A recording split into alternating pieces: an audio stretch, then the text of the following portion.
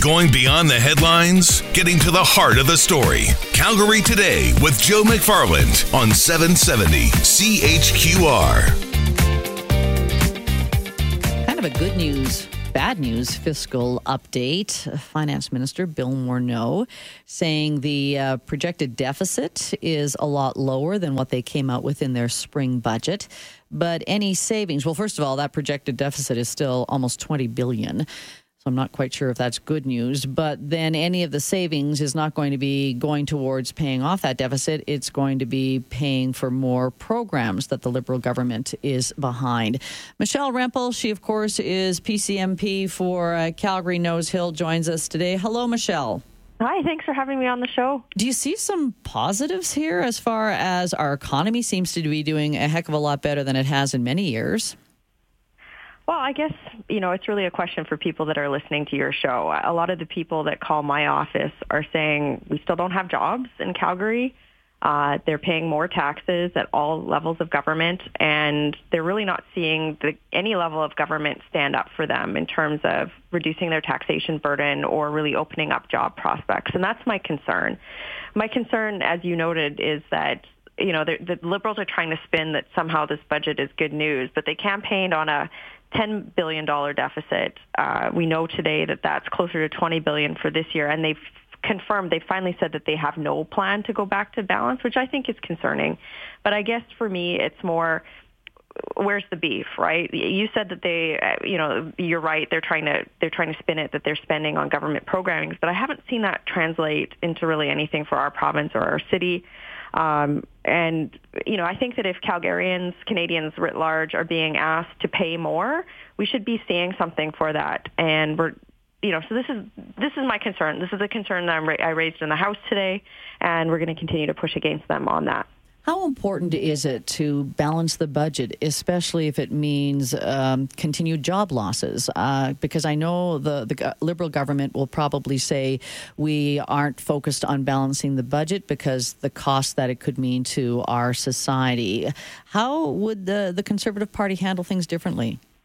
Well, I guess it's one of those statements where what does that even mean, right? Like, what is he trying to get at with that?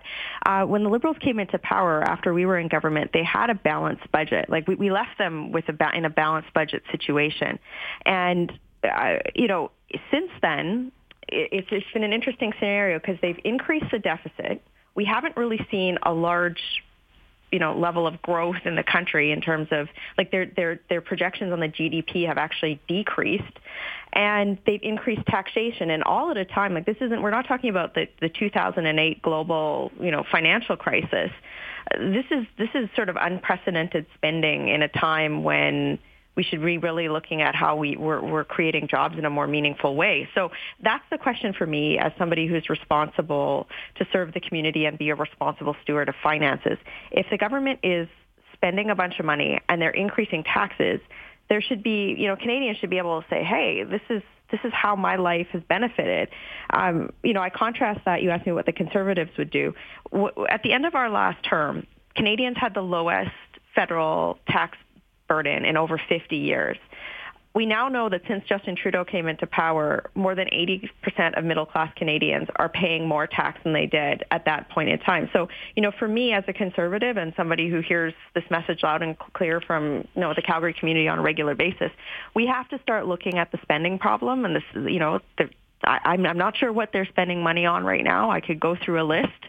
It's certainly not helping the community, and I'm really concerned about things like this small business tax increase, things like we had heard last week that they were going to tax employee discounts. Those are sort of things that really don't send a signal to spur consumer confidence or investment in the community. And what about the Canada Child benefit, Michelle? What about the Canada Child benefit? Because that was something that they said they were now going to be able to index it to inflation. They were able to put some of the money into better benefits for those families who have children. Right, and it's one of those things where it's really a shell game, right? So they're touting this particular policy instrument in terms of helping the middle class, but then you look at things like the carbon tax and how much that's impacted Calgarians in terms of the cost to heat their homes and fuel their car.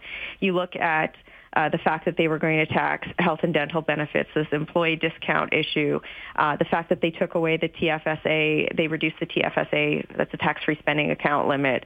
They came out this week and said that they're essentially taking away the ability for diabetics to claim a tax credit on disability. I could go on and on.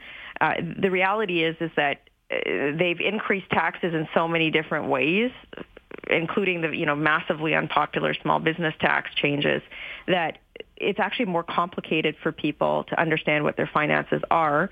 They're making it harder for small businesses to create jobs and prosperity, and they've actually increased taxes for Canadians. And that's, I think, really unfortunate. And it's dishonest, right?